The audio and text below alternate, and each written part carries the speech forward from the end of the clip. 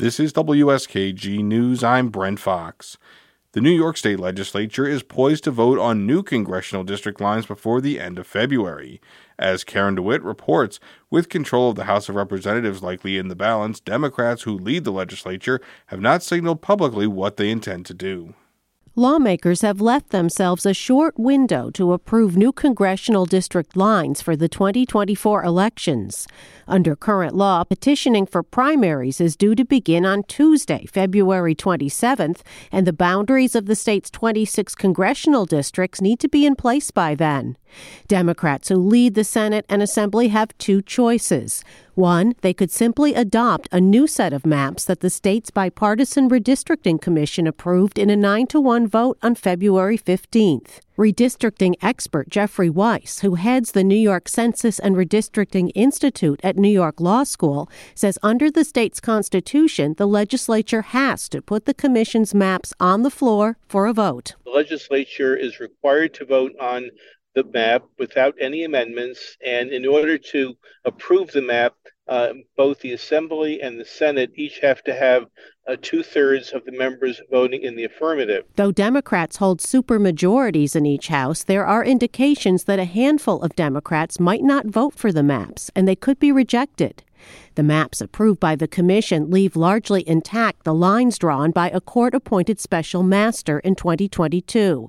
There's some minor changes that could disadvantage one GOP incumbent, Brandon Williams, from the Syracuse area, and help another Republican House member, Mark Molinaro. He represents portions of the Hudson Valley and Southern Tier. Some Democrats say the maps drawn by the special master helped Republicans flip 4 congressional seats from Democratic to Republican in 2022, and they say that contributed to the GOP's current control of the House.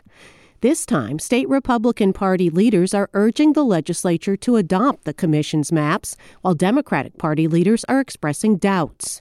Senate Majority Leader Andrea Stewart-Cousins, speaking just before the maps were released, said legislators intended to think carefully before making a decision. We will take a look at it. I think the reality is got to give us some time to be in the public sphere. If the legislature rejects the commission maps, option 2 is to come up with yet another set of maps.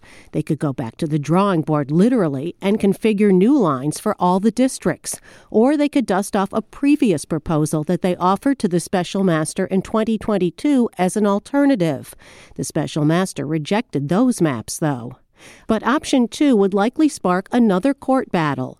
In 2022, Republicans sued over the maps drawn by Democratic lawmakers. The state's highest court ultimately rejected the Democrats' maps, saying that they were gerrymandered. But this time, Weiss says, the court has a new chief judge, Rowan Wilson.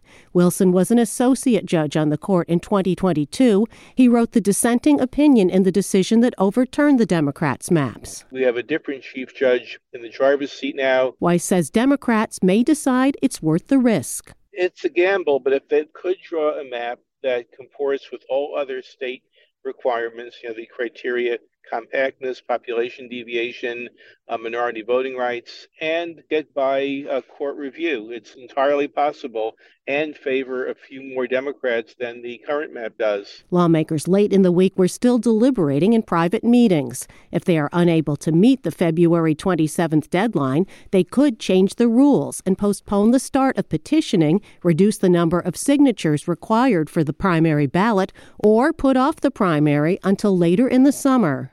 In Albany, I'm Karen DeWitt for the New York Public News Network.